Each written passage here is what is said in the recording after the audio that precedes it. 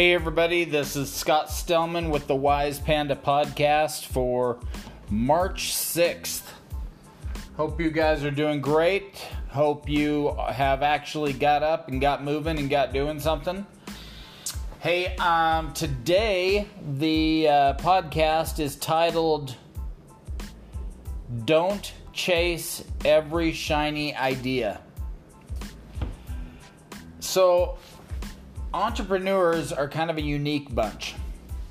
We know we think outside the box. We know we take risks. We know we are extremely creative. We know that every time we turn on a radio, turn on a TV, look at a computer or our phone or read a magazine or something, some idea is going to spark. We're going to have an idea and say, hey, we could do that. Wouldn't it be cool if that happened, or if we developed that, or here's an idea to manufacture a product, or we are always coming up with great ideas. But don't chase every shiny idea. The key is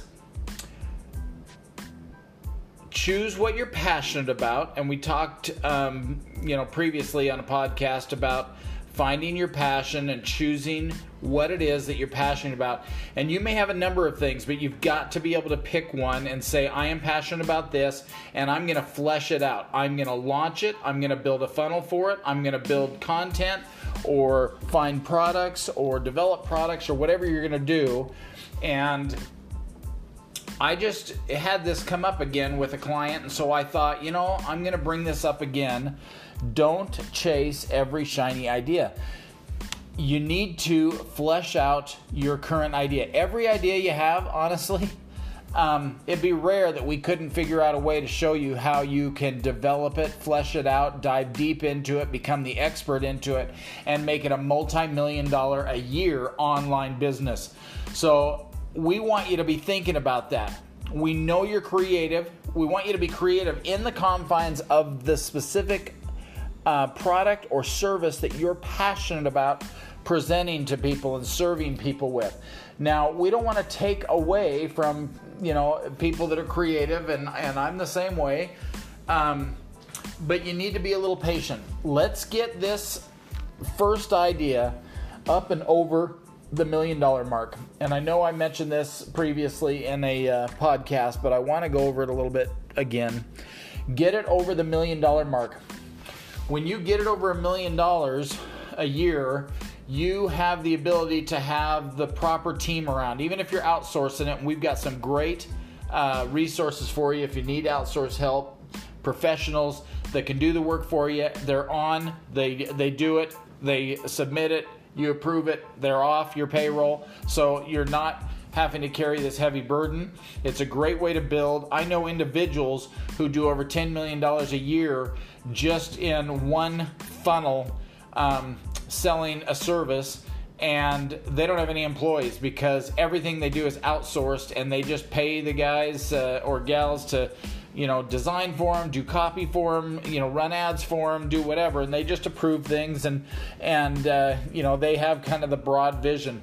Well, the ability to do that even more when you get over $1 million really is enhanced. The cash flow's there, and it allows you to start working with your team to make sure that a team continues to push that forward, and you're involved heavily, but you can start evaluating another product launch or service launch that you can be involved in. But you have to be careful, because moving from $1 million a year to $10 million a year is a little harder. But if you have multiple things going, it's easier if you just stay focused. But I understand the need to do more. But I never want you thinking, hey, I'm doing $1 million plus a year in this business, so if I launch another one that I do $1 million a year, that's $2 million. I don't want you thinking that, because if your business is doing over $1 million, and that's why we want you to focus on something you're passionate about. Get it over $1 million a year in revenue. We can scale it to over $10 million and more. So you don't need to be looking at another business in order to try to double or triple your income. You can do that with the one that you took over the $1 million mark. When it's time to add another business line, another service sector or product launch or whatever that you want to do, doing it in such a way that you don't lose focus on the real money machine that you've already started. If you'll do that and build the proper team that stays focused, have the proper assistants around you, people that are smarter than you. That's, the smartest thing anybody can do is hire people smarter than they are to help them out, be around them, that can help keep you focused, help keep things on track. You can build that second business and take it over $1 million and then scale it to over $10 million.